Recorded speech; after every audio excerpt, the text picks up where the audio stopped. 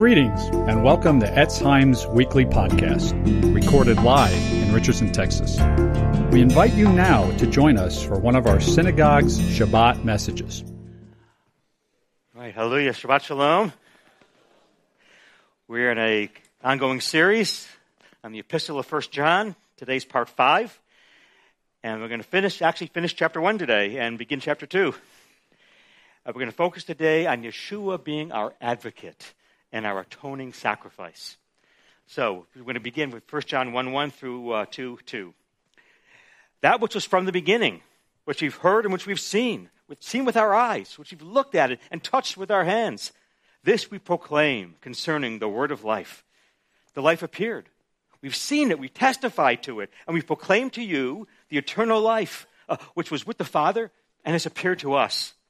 We proclaim to you what we've seen and heard, so that you may have fellowship with us, and our fellowship is with the Father and with his Son, Yeshua the Messiah. We write this to you to make our joy complete. This is the message we've heard from him and declare to you. God is light. In him there is no darkness at all. If we claim to have fellowship with him, yet walk in the darkness, we lie and don't live out the truth. But if we walk in the light, as he's in the light, we have fellowship with one another, and the blood of Yeshua, his Son, purifies us from all sin. If we claim to be without sin, we deceive ourselves, and the truth is not in us. But if we confess our sins, he is faithful and just to forgive us our sins and to cleanse us from all unrighteousness. If we claim we haven't sinned, we make him out to be a liar, and his word is not in us. My dear children, I write this to you so that you will not sin. But if anyone does sin, we have an advocate with the Father, Yeshua the Messiah, the righteous one. He is the atoning sacrifice, the kipparah, for our sins. And not only for ours, but also for the sins of the whole world. Amen. John says we've looked at with our eyes and we touched with our hands the word of life. The word of life is John's name for Yeshua. But it's also telling us that Yeshua is the Word. He's the divine Word. He was with the Father from all eternity, and he became human, became flesh. And John says we saw him, we heard him, we touched him. And verse 2 says that John and the apostles, they were commissioned to testify to and to proclaim the message of eternal life in Messiah Yeshua. Why? What's the goal? What's the outcome? What's the purpose of John's epistle? What was the whole purpose of Yeshua training the apostles to go out? Look at 1 John 1, verses 3 and 4 again. We proclaim to you what we've seen and heard, so that you may have fellowship with us, and our fellowship is with the Father and with his Son, Yeshua the Messiah. We write this to make our joy complete. John's saying that we, the apostles, we have fellowship with God himself, with God the Father, God the Son. And we want you to have the same fellowship as we have. We want you to share in this fellowship. And only then will our joy be complete. So that's what this epistle is all about. That God is not some unknowable, undefinable force. No, rather he is a God that you can have fellowship with. So let's on the overhead, let's look at three things. Number one, what is fellowship with God? Number two, what does it actually look like? And three, how can you have it? So number one, what is fellowship with God? John connects this concept with walking. Look at 1 John 1:7. He says, if we walk in the light as he's in the light, we have fellowship with one another, and the blood of Yeshua, his Son, purifies us from all sin. But look at 1 John 2, verse 4. Those who say, I know him, but don't do what he commands are liars, and the truth's not in them. So on the overhead, John uses these three terms interchangeably. Fellowship with God, walking with God, and knowing God. Now, walking with God and personally knowing God are widely used terms throughout the Hebrew Scriptures. These are very Jewish terms that John's using. At the beginning of the Torah, Genesis 5, it says that Enoch walked with God. Genesis 9, Noah walked with God. Genesis 17, God calls Abraham and says, walk before me. Look at Micah 6, verse 8. He's shown you, O man, what's good and what the Lord requires of you, but to act justly and have mercy and to walk humbly before your God. We're commanded to walk with God. Not all Israelites walked with God. We're also told the ultimate goal is to personally know him. Jeremiah 31, beginning in verse 31. Days are coming, declares the Lord, when I make a Brit Hadashah, a new covenant with the house of Israel and the house of Judah. It won't be like the covenant I made with their ancestors when I took them by the hand to lead them out of Egypt, because they broke my covenant, though I was a husband to them, declares the Lord. But this is the covenant I'll make with the house of Israel after that time, declares the Lord. I'll put my law in their minds and write it on their hearts. I'll be their God. They'll be my people. No longer will they teach their neighbors or say to one another, know the Lord, because they'll all know me, from the least of them to the greatest of them, declares the Lord. Amen. That's the future promise of the millennial kingdom, for all of us to know the Lord. Now, what does it mean to walk with God? What does it mean to personally know him? On the overhead, it means two main things. First of all, it means a heart experience, as opposed to mere external observances. All the Israelites were in the Mosaic covenant, and all the male Israelites had the physical sign of the covenant, circumcision. And yet God says in Jeremiah 31 and elsewhere that they did not all know me. They did not all walk with me. In fact, Moses himself says that the goal is not just the outward circumcision in your flesh, but the true inward circumcision of your heart. Look at Deuteronomy 10, verse 12. And now, Israel, what does the Lord your God require of you? But to fear the Lord your God, to walk in all his ways, to love him, and to serve the Lord your God with all your heart, with all your soul. Circumcise, therefore, the foreskin of your hearts, and be no longer stubborn. And so knowing God personally, knowing him has to do with heart experience. It's not just something you do when you come to shul. You can be Jewish. You can follow the Mosaic covenant and the Torah. You can attend shul. You can be circumcised. You can be immersed in the waters of mikveh. You can have a bar bat mitzvah. You can do all the traditional liturgical prayers. You can believe in God. But do you know him personally? Through trusting in his Son, Yeshua, the Messiah, the divine Son of God, the divine Messiah, the Holy One of Israel. Indeed, look at John 17, verse 3. It says, this is eternal life, to know you, Lord, and Yeshua, the Messiah, whom you sent. Indeed, John says in John 3:36, whoever believes in the Son has eternal life. But whoever rejects the Son will not see life, for God's wrath remains on them. So knowing Yeshua is everything. And it involves not just a confession of faith, but a true heart experience, whereby the Lord takes away your heart of stone, like we saw in the kids' video today, and gives you a heart of flesh. And he places his Spirit within you. It involves nothing less than a supernatural inner transformation, whereby you become a new creation in Messiah Yeshua. I quoted this recently, but it's so powerful, I'm going to quote it again. This is regarding this inner transformation, this walking with God. It's from the journal of Daniel Steele, this 19th century British minister. At the overhead, he says this. He writes in his journal, almost every week, sometimes every day now, a pressure of his great love comes down on my heart with the light of his radiant presence. The inner spot of my heart has been touched, and its flintiness has been melted in the presence of love divine, all loves exceeding. He's saying, in my personal prayer life, sometimes once a week, sometimes every day, a pressure of God's great love comes down upon my heart with the light of his radiant presence. The inner spot is touched. And what does he mean? On the overhead, this is what he's saying. He's saying, my heart is melting. The flintiness, the hardness is melting away. Melting away the anger, melting away the fear and the doubt, melting away the jealousy and the pride and the superiority and judgmentalism, melting away gossip and slander, melting away unforgiveness and grudges, melting away lust and carnality and addiction. On the overhead, that is fellowship with God. That's walking with God. That's personally knowing God. That is a heart experience. On the overhead, but it's also a heart experience that happens to be based on objective truth, the truth of the gospel. Look at the structure of the first 4 verses of 1 John. John wants you to have fellowship with God. That's the experience. But what is that fellowship based on? What's the foundation for that fellowship? He says it's the apostolic truth.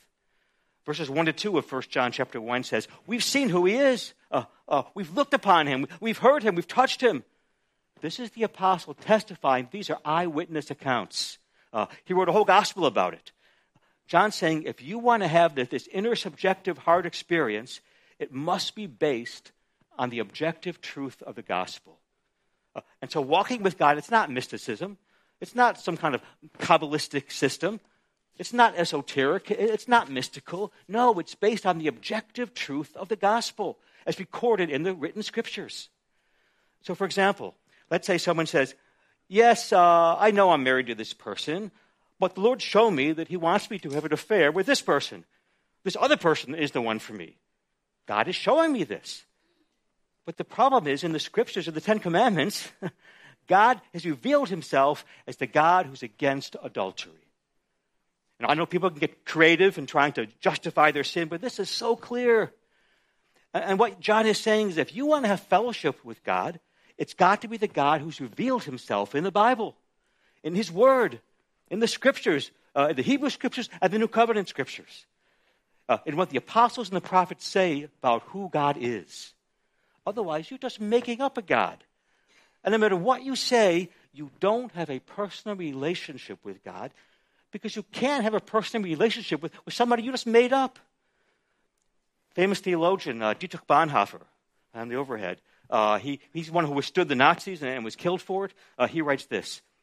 If it's I who say where God will be, if I'm the one who defines God, if I say, well, I believe God's like this, if I say, well, who God will be, I will always find there a false God, a God who in some way corresponds to me, a God who's agreeable to me, who fits in with my nature.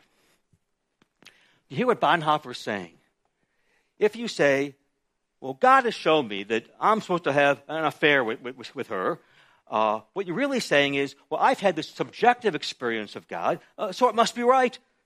But on the overhead, Bonhoeffer is saying, if you make up a God who's just a projection of your own wishes, you don't really have a personal God. You don't have a God who can, next overhead, you don't have a God who can talk back. You don't have a God who can say something offensive to you. You don't have a God who can disagree with you because it's just you. You've invented a God who's just a projection of you. But on the overhead, but if God is a real person and you're in a personal relationship with him, sometimes he's going to argue with you. He's going to say things in his word that challenge you and insult your sensibilities and that you don't like. But only if you have a God who's based on the objective revelation of the scriptures do you have a real God, a personal God, a God who you could actually get in an argument with. If you say, well, I like to think of God as being like this, you're just making up a God, then you don't have a personal relationship anymore. It's just a projection of you. It is a false God. It's nothing but you projected out into the universe. And therefore, it's extremely important for us to see that, number one, you must have this heart experience. You're not a believer if you don't personally know Yeshua. You're not a Yeshua follower if you don't sense his love shed abroad in your heart. And you really have this presence of the presence through the indwelling of his Spirit that you sense within you. And yet, number two, at the same time, it must be based on the objective written body of truth as set forth in the Scriptures, as set forth in his Word. Accepting what the Bible says about who God the Father is and who God the Son is, and who they are and what they've done for you, and the commands they give to you, and the promises they make for you. You must receive and you must embrace this and build your life on it. Knowing God is when the truth begins to shine. You know that you know God when the truth is not just something you subscribe to. It isn't something you just profess, but that when the truth of God begins to shine within you. So let's say, for example, you're facing danger, real trouble. And you know what the Bible says about God? He's completely sovereign. And he's in charge of everything. And you know that the Bible also says that he's absolutely loving and committed to you. But if you say, well, yeah, I know God loves me. I know God's in charge of everything, but I'm still falling to pieces. Then these truths are of no real comfort to me. Then there's a sense in which you're not knowing God. You know about God. You've got a mental picture, an image, and belief in God. But when the truth begins to shine, when you begin to feel the presence of His love in your heart, it begins to melt your flintiness. It melts your hardness. You begin to say, yes, the Lord loves me, and He's in charge, so what am I afraid of? I can do it. I can handle it. When that happens, when the penny drops, now you're knowing God. It's on the overhead. So knowing God is when the subjective appropriation of His objective truth occurs. So number one, that's what fellowship with God is. So number two, on the next oversight, there we go. Number two, what does it actually look like? How can we know if we know God? Let me give you 5 descriptors that are either stated or implied in our text of how you know God.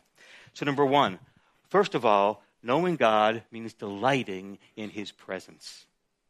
And the overhead. Remember what Daniel Steele said?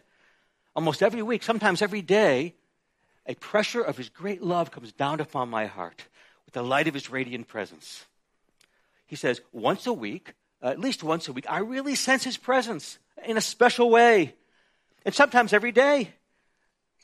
Which shows this isn't something, by the way, that happens all the time. But when it happens, you never forget it. And the idea of walking with God or having fellowship with God, it implies this face-to-face relationship, panim al panim.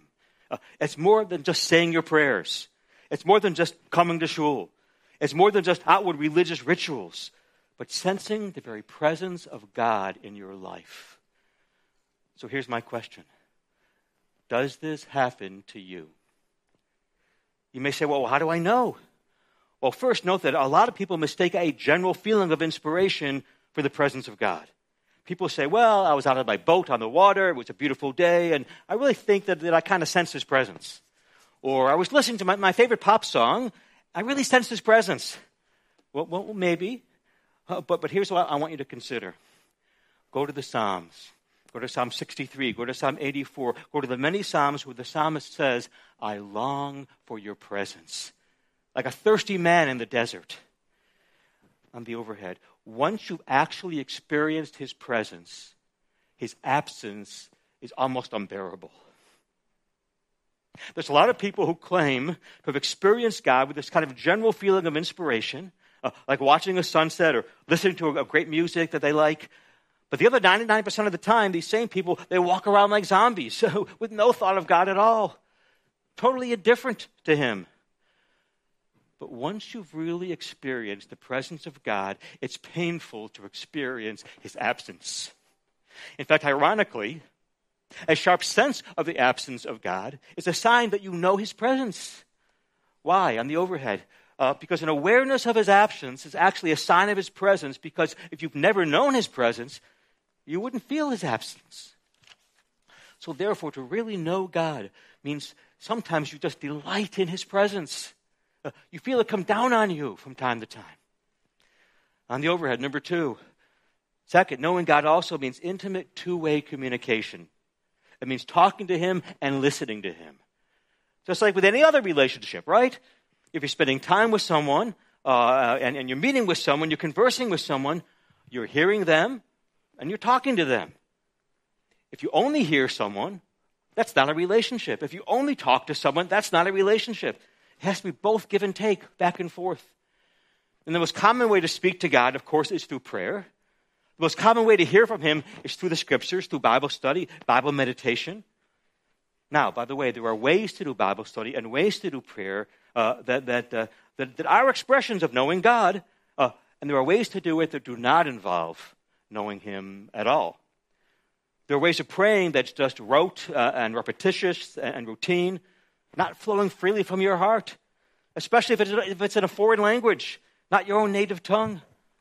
There's also ways of praying, even if it's in your native language, even if it's in your own tongue, your own words, where God is just some ATM window. You go to God because you want things from Him.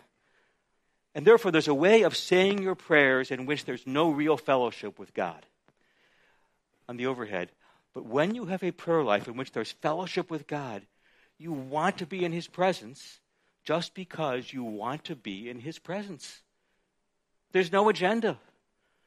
One of the ways you can tell the difference between a prayer life that's in accord with fellowship with God and one that isn't is that a prayer life that doesn't accord with fellowship with God is a prayer life that's very sporadic, very temporary and sporadic. That's not in accord with fellowship with him. So when things go bad, when you have problems in your life, you start to pray. But when things get better or when you get busy, you stop. But the mark of a person who has fellowship with God is that their prayer life is not sporadic, it's steady. You know why? If you know the Lord, what's your motivation to pray? What's the motivation that's always there? You can't stand his absence. In contrast, people who can go weeks and weeks without praying, and then something goes wrong, and then you start to pray, that's a sign of a lack of a vibrant relationship with the Lord. So ask yourself, have I really experienced his presence? Because once you experience his presence, his absence just kills you. And that's what keeps you coming back to God. It keeps you coming back to him on a daily basis in prayer as a priority, no matter how busy you are. And regardless of whether things are going well or going poorly, ask yourself, do I have a prayer life like that? A prayer life that's regular. A prayer life that's filled with adoration. People who do ATM window prayer, they don't spend much time praising God with adoration. They're primarily there just to get something. Husbands do prayer with your wives. Parents do prayer with your kids. In addition to adoration, do you spend time in prayer repenting, looking at your life, examining yourself, renouncing things you know should not be in your life? Fellowship with God is prayer filled with adoration. It's filled with repentance. It's a type of prayer that's filled with thanksgiving. And in addition to speaking to God in prayer, fellowship with God is also listening to him through his word. Because his word is alive, it's active, it's sharper than any two-edged sword. It will speak to you through his word. It will speak to your heart. So you need to be daily reading the Bible, understanding it in context, studying what the author's intent was when he wrote this book or this epistle under the inspiration of the Holy Spirit. This takes study. You can't just rip a Bible verse out of context, make it mean whatever you want it to mean. You can't just focus on random verses and ignore the context. So here's an example. God, what are you saying to me today?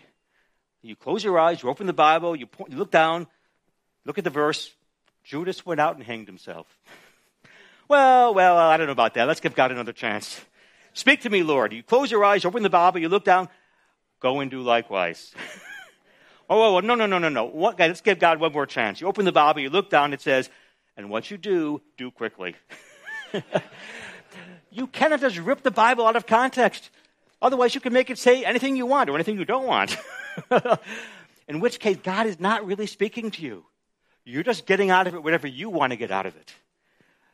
But it's also a danger to study the Bible simply just for information. Simply so you can say, now I know what this verse means. Now I know what the right doctrine is. Now I know what the biblical position on this is and that is. But the ultimate goal of studying the Bible, of reading the Bible, is not information, but so that you may have fellowship with God. Imagine going to a beautiful landscape, and then immediately going down on your knees and doing soil testing to see the composition of the soil.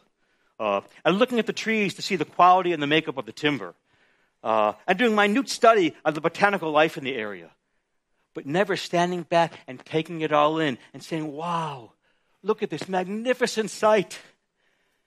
And that's how a lot of people, sadly, study the Bible. They're fixated on what does this mean and what does that mean on the overhead. But they're never standing back and asking, what does this passage tell me about God so that I can adore him more? What does this passage tell me about my own heart so that I can repent? What does this passage tell me about Yeshua so that I can praise him for what he's done for me? That's biblical meditation. That's standing back and taking in the big picture. So ask yourself, do I know what it's like to study his word and have it speak to me by me standing back and seeing and meditating on the beauty of the Lord. Now, this is not neglecting careful study, and it's not ripping it out of context, but it's both study and meditation. It's both and, not either or. And it's two-way communication. It's hearing from the Lord every day through his word and talking to him every day in prayer.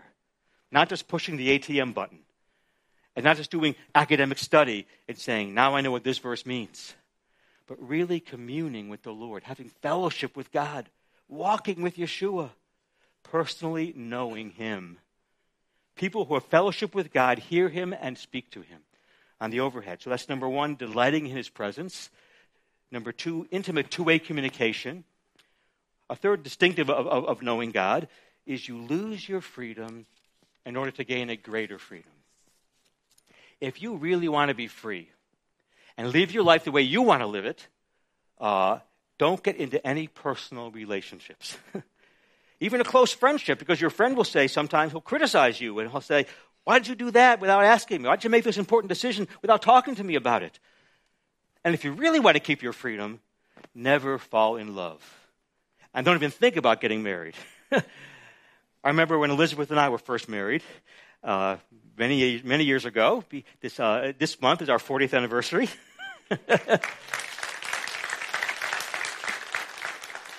Not sure how she's put up with me. But when we were first married, I typically come home from work at a certain time from the office, let's say 7 o'clock. But one day I had some errands to run, and I didn't come home till like 7:30. And my new bride, Elizabeth, was all distraught.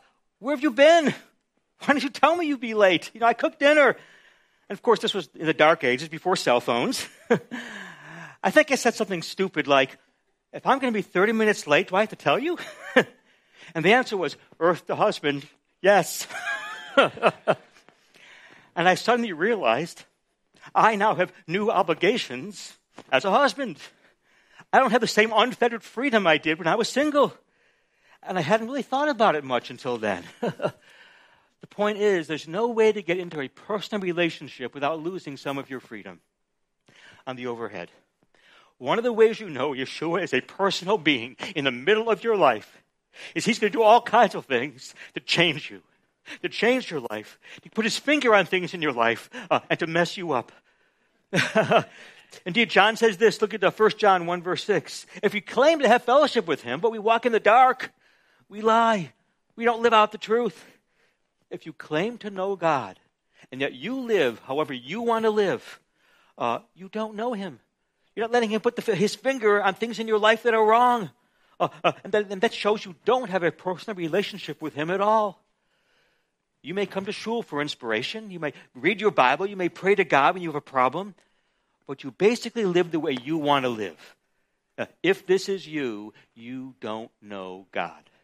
You're not walking with him. You do not have fellowship with him. Because when you get into a love relationship, both parties become more and more transparent to each other, and therefore more and more vulnerable, and therefore more and more lose their freedom. So if you don't want to lose your freedom, never fall in love. But the more you get into a true love relationship, the more both sides lose their freedom, but gain a new kind of freedom. The freedom that comes from having your heart filled with the love of the other person. The ability to face life. The ability to know who you are through the love of that other person. You lose your freedom, but you gain a new kind, a greater kind of richness and freedom that you never had before. Has this happened to you with the Lord? On the overhead, number one, you know and delight in his presence. Number two, do you have that two-way communication? Number three, have you lost your freedom but gained a new kind of freedom? Number four, believers who get to know God more also get to know other believers more. Look at 1 John 1:7. If we walk in the light as he's in the light, we have fellowship with one another. And the blood of Yeshua, his son, purges, cleanses us, purifies us from all sin. Fellowship with other Yeshua followers, a deeper community with other Yeshua followers, goes along with a deeper relationship with God. They happen together. Why? In his book on the four loves, C.S. Lewis has this chapter on friendship. And he tells a story about three people, Jack, Ronald, and Charles. Jack is C.S. Lewis. Ronald is J.R.R. Tolkien. Charles is Charles Williams. All three of these were famous Christian authors and were best friends. Charles was the oldest, and he dies. And Jack says, C.S. Lewis, he said, that's very, very sad. But now that Charles has died, I guess I'll take solace, and then now at least I'll have more of Ronald. But after Charles died, he realized he actually had less of Ronald. Why? Because there was a side of Ronald that only Charles brought out. And now that Charles was gone, Jack never saw that side of Ronald again. And he began to realize it takes a whole community to know a person. Even just a regular human being. It takes a whole community to draw out all that's within a person. To truly know someone in all their dimensions, you need to know them as they're surrounded by other people, how they interact with everybody. Because there are sides of that person that won't come out just in a relationship with you alone. It takes a community even to know a regular human being. Kol v'chomer, how much more does it take a community to know Yeshua, the Messiah, the Son of God? And therefore, the more you want to know God, the more you need to know other believers as well and fellowship with them. And finally, on the overhead, one last thing. You know God. If you know God, you'll delight in His presence. You'll have two-way communication. You'll be willing to lose your freedom to gain a greater freedom. You'll desire relationships with other believers. And then finally, number 5, you'll want other people to know God too. Look at 1 John 1, 3 and 4.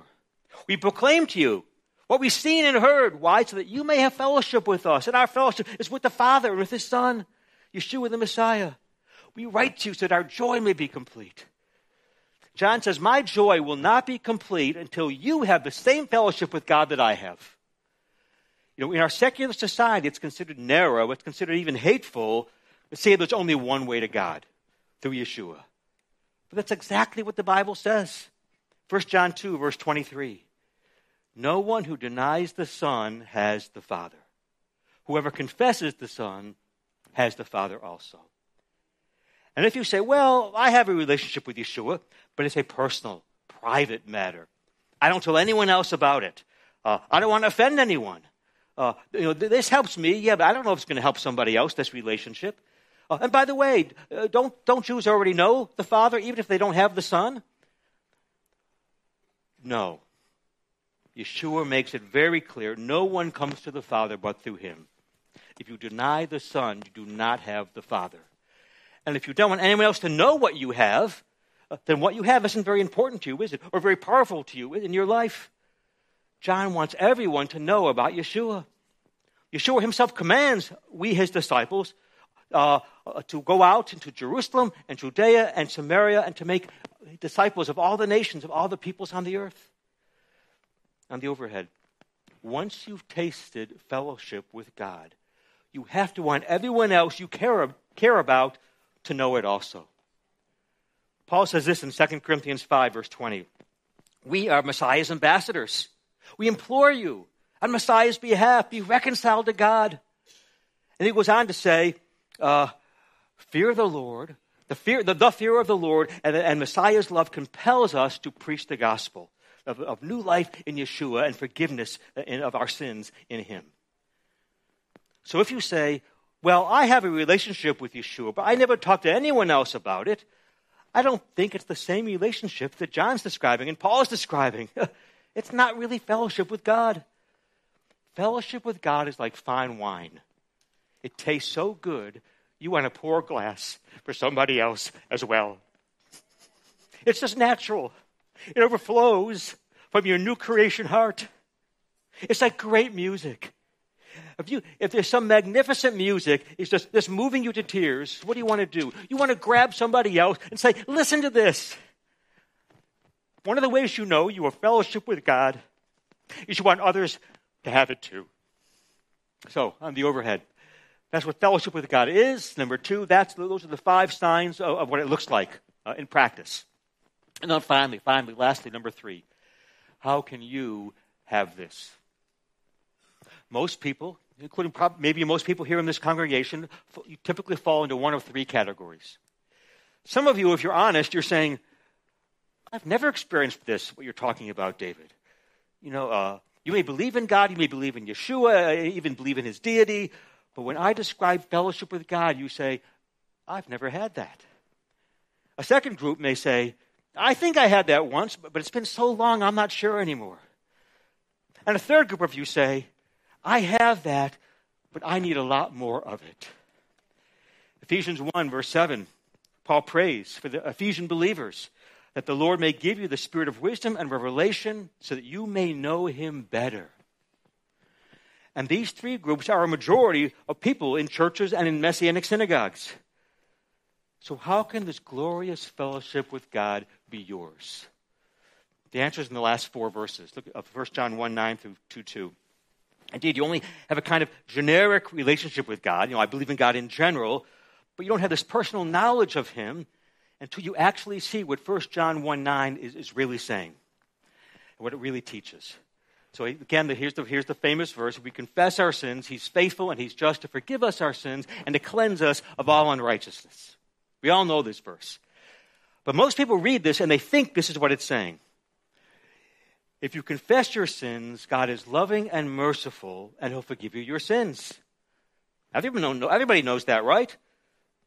Is that how you read this verse? Because that's most people's default mode. If you confess your sins, God is loving and merciful, and he'll forgive you. A very skeptical French philosopher in the 18th century lived a very debauched, very licentious life, constantly criticizing and mocking God and people of faith. And on his deathbed, he was asked, aren't you worried? What if there is a God? And he said, no, I'm not worried. God will forgive me. That's his job. He's saying, I believe in a merciful God who overlooks sin. He'll forgive me. That's his job. But that's not what 1 John 1:9 is saying at all. People think 1 John 1:9 is saying, if you confess your sins at the end of your life, he'll forgive you and overlook your sins because he's a loving and compassionate God, and he's merciful.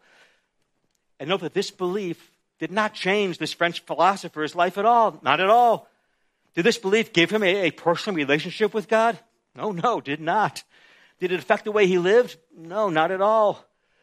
And if that's your understanding of 1 John 1:9, it won't affect your life either. Look at the next verses. 1 John 2, verses 1 and 2. If anyone sins, we have an advocate with the Father, Yeshua the Messiah, the righteous one. He's the atoning sacrifice for our sins. These verses say that Yeshua is standing before the Father as your legal representative, if you will. So it may seem like it's saying, whenever you sin, Yeshua, he looks down and he sees you, and then he turns to the Father, and if it's me, he says, David sinned again, but please be merciful to him, please forgive him. And God the Father says, well, okay. Many people think this is what 1 John 1:9 is saying. And if that's how you read it, it will not change your life. In fact, if you think about it, it should bother you. Because in the end, justice will overcome mercy. For example, let's say you're parking in the wrong place all the time in your neighborhood. And the policeman who does your beat in your neighborhood, he kind of knows you. He lets you off with a warning. But if you keep on doing it over and over and over again, in the end, the policeman will say, I like you, but I've got to give you a ticket. It's my job. And I used to think, if Yeshua is constantly asking and begging for mercy every time I sin, at what point does God the Father finally say, I'm going to have to write David a ticket? Yeshua, I've been forgiving this guy for years, but all the time, Yeshua, you come to me with David sinned again, please have mercy. And I would say to myself, how long can Yeshua keep this up? At what point does God finally say, I must uphold my justice and my righteousness. Enough is enough. So this verse, 1 John 1:9, it really did not comfort me. It didn't change me. But that's not what this verse is saying. Look carefully at what it's saying. It says, if you come to Yeshua and you confess your sins, that he is faithful and just to forgive you your sins and to cleanse you from all unrighteousness. It says nothing here about God being merciful or being loving. No, it says he's merciful and just. God will forgive this person who comes to him through the blood of Yeshua because he is faithful and just. If he doesn't forgive you, He's being unjust. Why? Because Yeshua satisfied the demands of God's justice. He paid the price. And for God to demand another payment, a second payment, would be unjust. And so what Yeshua is doing at the right hand of the Father, he's interceding as our advocate. He's declaring the price has already been paid. 1 John 2, verse 2. He's the atoning sacrifice for our sins. And not only for ours, but for the whole world. The Greek word here for atoning sacrifice, it's a word that means propitiation. He appeases the wrath of God. The Hebrew is even better. The Hebrew word here is kapara.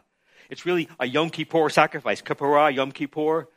It's referring to Yeshua is our Yom Kippur sacrifice. Remember the sacrifice on Yom Kippur of the two goats? One is offered to the Lord, and its blood is sprinkled on the Holy of Holies. The other one, the scapegoat, the high priest lays his hands upon it and confesses the sins of Israel over it and sends it out into the wilderness. So as our atoning sacrifice, as our kapara, Yeshua is at the right hand of God, and he's saying, Father, they've sinned again. And the wages of sin is death. That's the debt. But look at my blood. Look at my sacrifice. I paid this debt.